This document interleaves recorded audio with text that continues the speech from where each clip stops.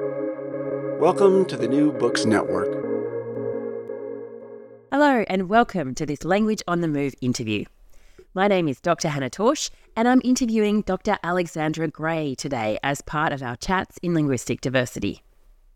I'd like to start by acknowledging that the land on which this interview is carried out is the land of the Wallumattagal people of the Darug Nation, whose customs have nurtured this country since the Dreamtime, and I'd like to pay my respects to any Indigenous listeners listening today and to acknowledge that this always was, always will be, Aboriginal land.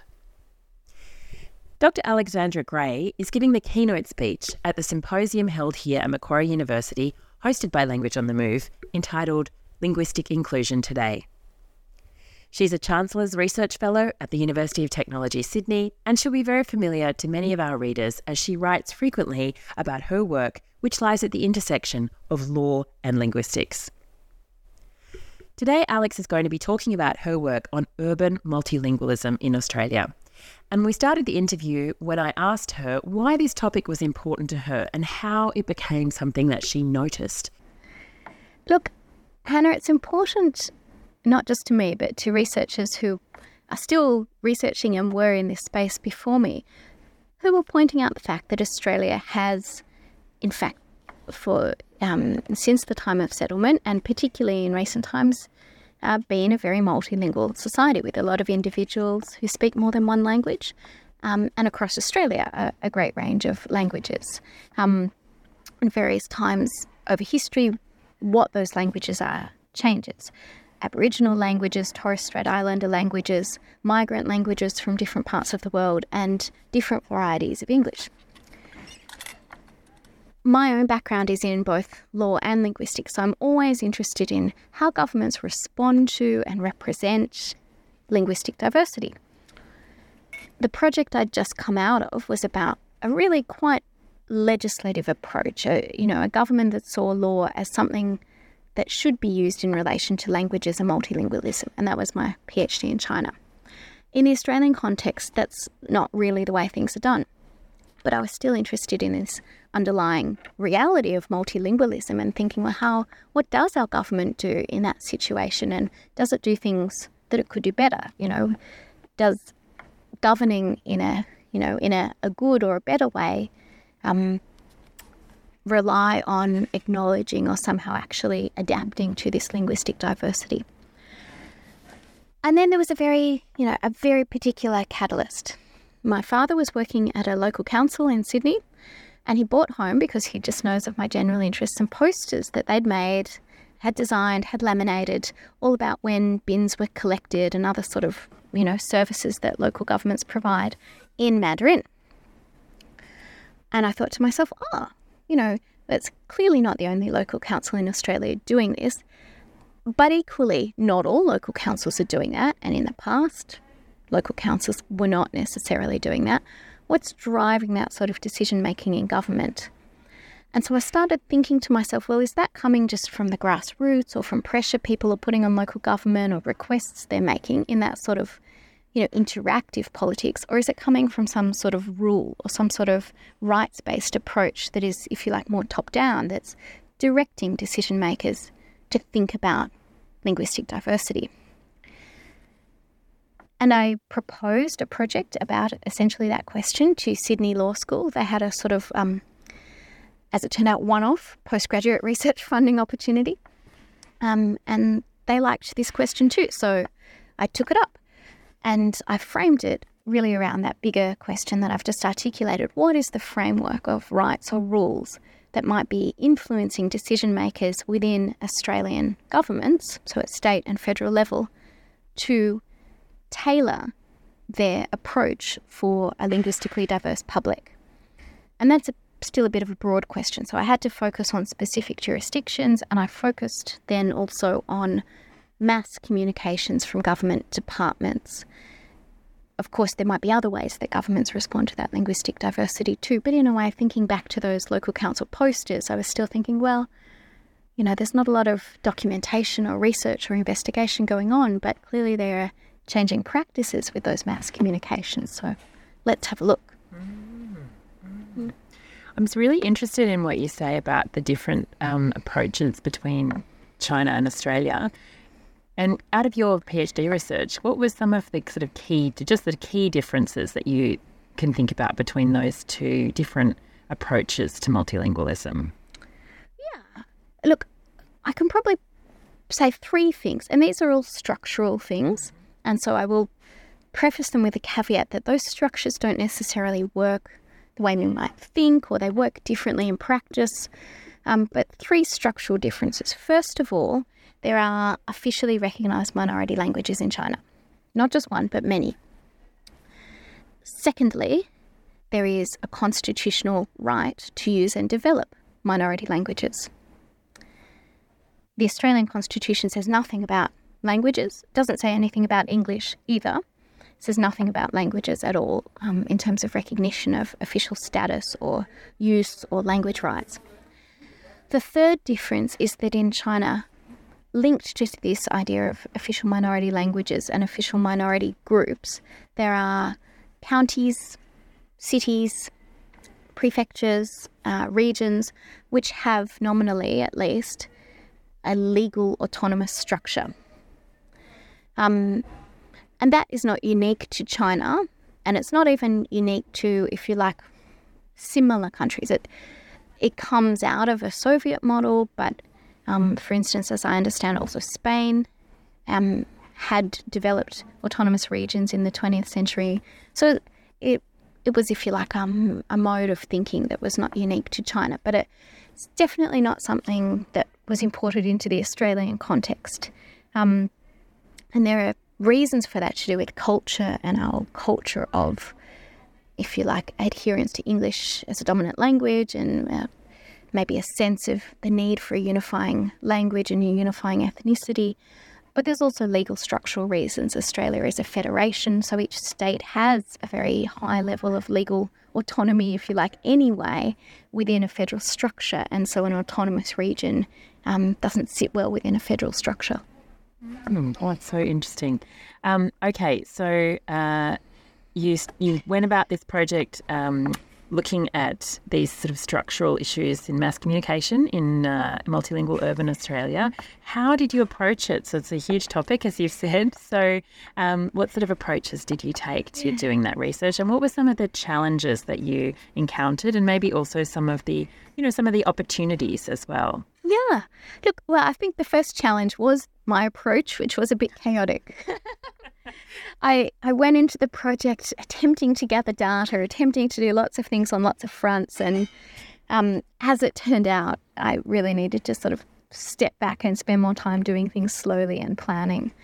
But my approach in general was to, first of all, look at legislation on the books. Australia has very good public records of acts of parliament, or what we call legislation. Mm-hmm. And so I, along with a research assistant who then later became my co-author, Ali Severin, who I know is a teaching colleague of yours, we started assembling legislation and doing an analysis of words using search terms to find laws that dictated a choice of language. And then we had to go through them to find, was it in terms of individual interaction, say mediated by an interpreter, or was it the sort of more public communications that I was focusing on? And my plan was to do that jurisdiction by jurisdiction, so New South Wales, the Commonwealth, but also, say, Victoria, Queensland, etc. And at the same time, I wanted to, well, these are only 2 points. I was going to say triangulate, but at least compare. Compare empirical data that I was to collect of actual public communications practices. So websites, posters, government announcements, government radio slots, all these sorts of things. And I had gone somewhat down the road of starting to do that when COVID struck. And this was, of course, the major challenge. And I clearly remember well sort of pivoting the research because, from my perspective at least, a benefit of COVID for this project is that the government at the state and federal level started to take multilingual communications more seriously. It started to be discussed in the news media, and we started just to see a lot of government mass communications about COVID rules about, where to get testing, and then as we rolled into 2021, vaccination campaigns and so forth. So it was just a time of a lot of mass communication from governments. And so once we'd sort of adjusted to that scenario and it was safe to at least go out of my house and do some field work, you might recall, Hannah, we did this together on a bitterly cold day in the middle of 2020. We went to a couple of Sydney suburbs that on the census data have very high rates of multilingual households. And we started recording the signage that we could find, both commercial and government signage in key public spaces and the languages that it was in. And so that turned out to be one of the key forms of empirical data that I collected. And then I also, along with Ali, did research on government mass communications on websites, which we'd planned to do anyway. And we'd already started looking at websites in 2019 across a number of New South Wales government departments. But then with COVID, I could drill down on a number of New South Wales and federal government health websites in particular that were really important when we were all sort of locked at home with the internet as our main source of information. So I ended up gathering a whole subset of the empirical data that was just about COVID communications. But I also then continued to do the analysis of the legislation. COVID interrupted a lot of things, and so I didn't end up having the time to do every jurisdiction as I'd hoped. But with Ali, I ended up doing New South Wales and the federal jurisdiction, so looking at acts that control choice of language. And then to sort of match up, to marry with that COVID-specific data set, I then did an extra limb, which I had not originally envisaged, which was to look at international law and then international organisations' commentary about a rights-based approach, particularly in regards to the right to health and linguistic non-discrimination in the enjoyment of human rights, and sort of looking at guidance from that space as another supplementary form of, if you like, top-down impetus for decision makers, whether that guided them or even obliged them to make multilingual government communications. I'm so interested in the idea that there was this obligation, because one of the things that we found, and I remember that too, or we were going around looking at all the signage, was very interesting. And for me, it was the first time that really a lot of those languages, because I usually read English, were really so salient visually in the communities that we walked around. So what struck you during that time about some of the examples of governments doing multilingual communication about COVID well, or maybe not so well? Yeah, two things struck me. First, an article after article in the news, you would read, quotes from community organisations, all sorts of sources saying, look, there's a problem with multilingual communications. It's not reaching us. We're not being taken account of. This was translated terribly, etc. And the government response would always say something like, we've produced 700 million PDFs, in different languages. And already in some of the data I'd been analysing pre-COVID, I'd been seeing with Ali that information in languages other than English might be on websites but very hard to find for various reasons. And we later came to the conclusion that that website architecture had both a monolingual logic and was primarily designed for an English-speaking intermediary to somehow find that material in other languages and share it with the appropriate people. And so that just became more and more clear through COVID that there was a problem with the government sort of almost, I won't say complacently, because they were putting a lot of effort into some of these multilingual communications, but somewhat misunderstanding the uptake or the accessibility of these resources. And so the fact that these resources existed, or that the number of these resources was increasing, was not really addressing the problem that people were raising. So that's something that really struck me. The other thing that struck me, particularly when we did the physical fieldwork together, was not only that you saw that translating into the public space. Some of these freely available government posters and so forth were just not appearing in shop fronts.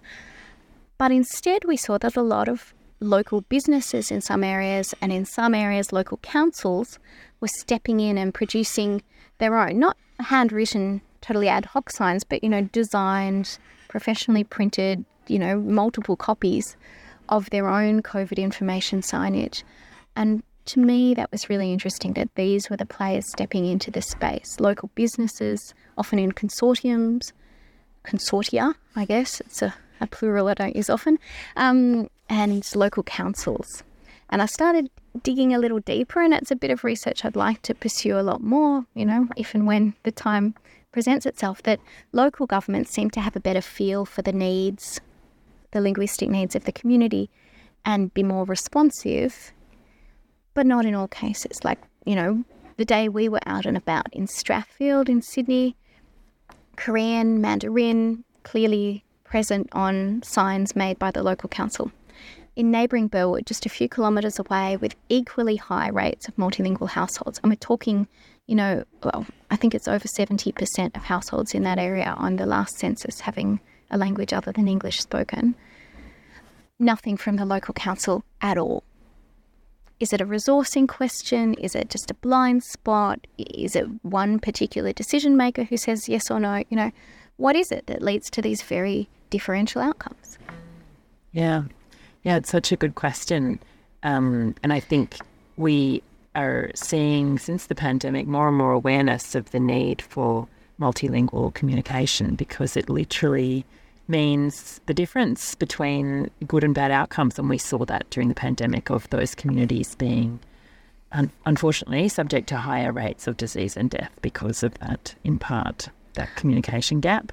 That communication gap can definitely cause those sort of serious health outcomes, but it also can cause over-policing, or if you like, higher incidence of getting slapped with a fine. And that's not because particular communities are more willing to bend the rules or less respectful of the police necessarily. It might also be because the types of information with the specific rules, the really up-to-date rules, those were mainly communicated in English through certain media channels that certain people cannot read or do not have the habit of accessing or, perhaps even knowing are there. And that is an area that, I think we've seen even this year a reversal of a huge number of on-the-spot fines given by police. I think there's more room to look into the question of sort of how the differential linguistic reach also led to differential policing. Yeah, so fines that were issued during the COVID pandemic, for international listeners who might not be sure. Yes, so we had, during the period of lockdown, we had on-the-spot fines for all sorts of things, like being out of your house when everything was really shut up, to if you were out and you were a non-essential worker, those sorts of things. And we're seeing that being challenged in the courts and being reversed at the moment. Yeah. So, that's an area that, as someone who's in a law school with criminologists, that's an area of research that occurs to me, but it's sadly not the area of research I, had the time and resources to do myself as, one person, or even, at times with you or with Ali. So, but I just wanted to sort of hone in on that point, that the differential outcomes of, having fewer resources in some languages compared to English, they can be quite serious. As you say, health, as I say, policing outcomes.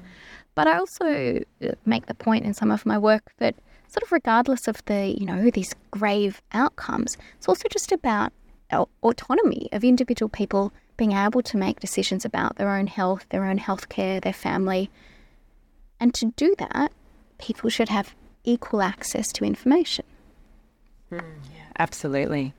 And I think that is a really good point. I'm very focused on health at the moment, but of course I think justice and also education, but I often, because I'm not a law person myself, forget about justice, and I think that's a really important sort of space as well. So yeah, fantastic.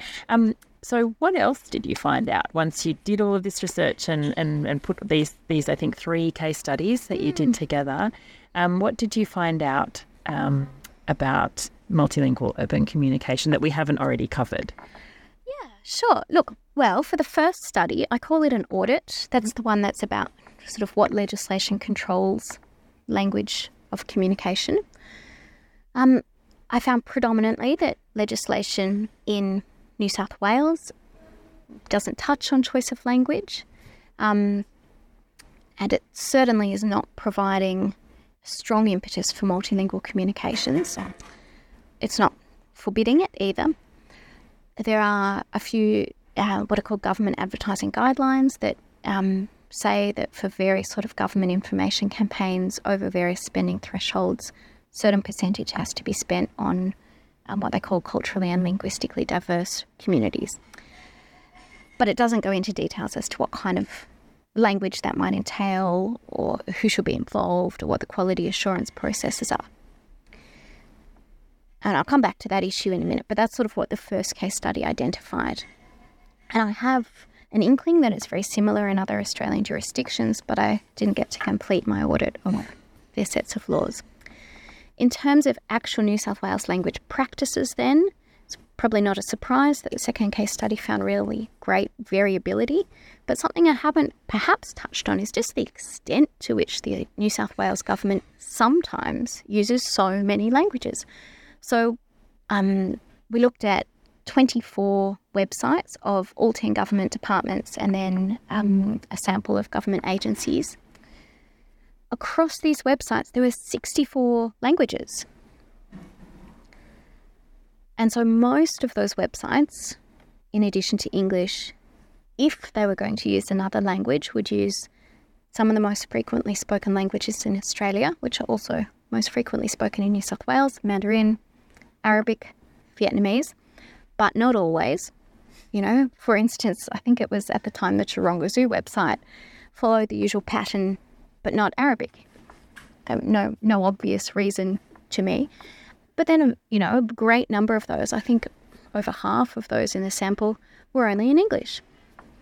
Not a really clear pattern necessarily. We tried to look at, is it public-facing government departments versus others, or various kinds of agencies versus others, but not necessarily. And then some websites, particularly Department of Health at the New South Wales level, that's the one that's creating this enormous list of languages, you know, up into the, into the 60s. But on all those websites, the information in English is both more voluminous and more up to date in than the information in other languages. And then, you know, this might be sort of suggesting perhaps that there needs to be some more rethinking or some more quality assurance or some more community participation. You know, it suggests that there might be a problem. It doesn't necessarily conclusively prove it. Then the COVID case study, the one in which I looked at international law and international organisations' commentary on how those legal obligations should apply, I found there's a really clear emerging standard. It's not yet crystallised. But a very strong discourse in recent years about planning for community involvement in, at least in crisis communications, and maybe more generally.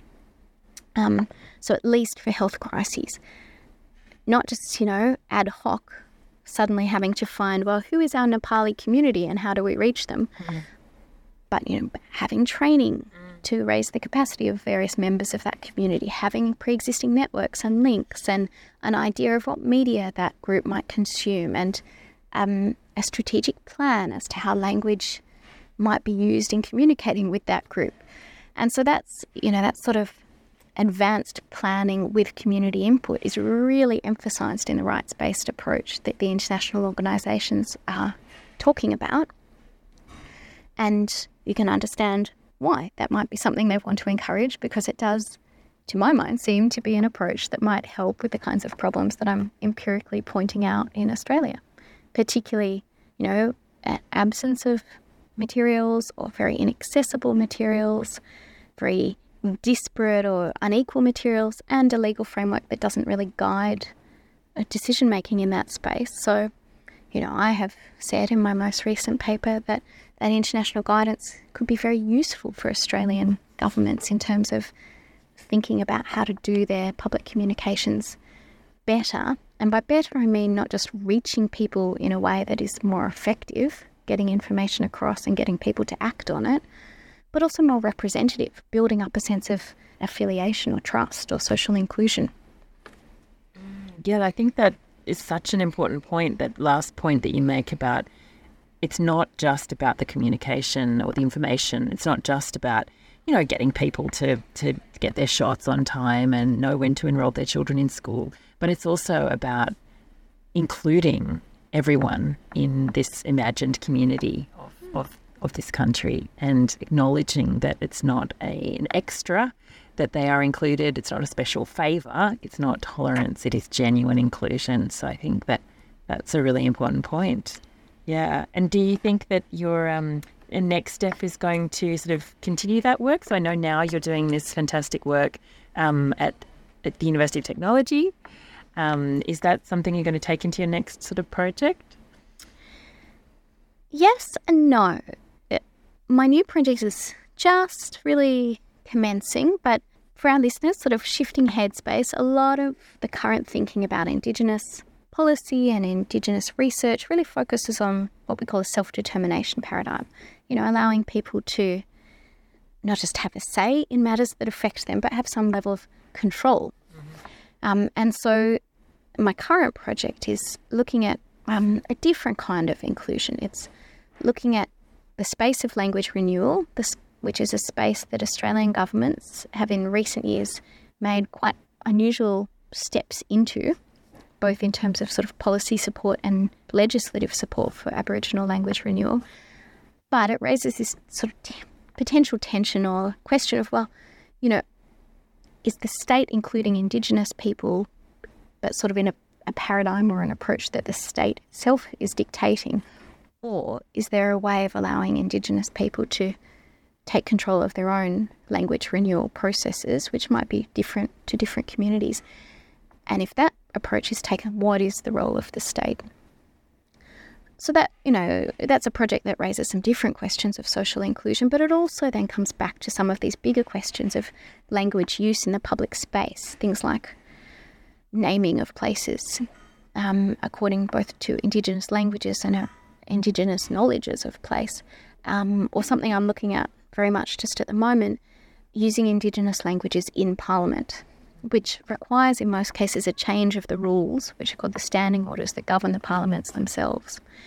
And so again, there I'm looking at both sort of linguistic diversity and inclusion through this lens of political participation and representation. So thank you for listening, and thank you, Alex, for being here. Absolutely, my pleasure. Thanks, Hannah.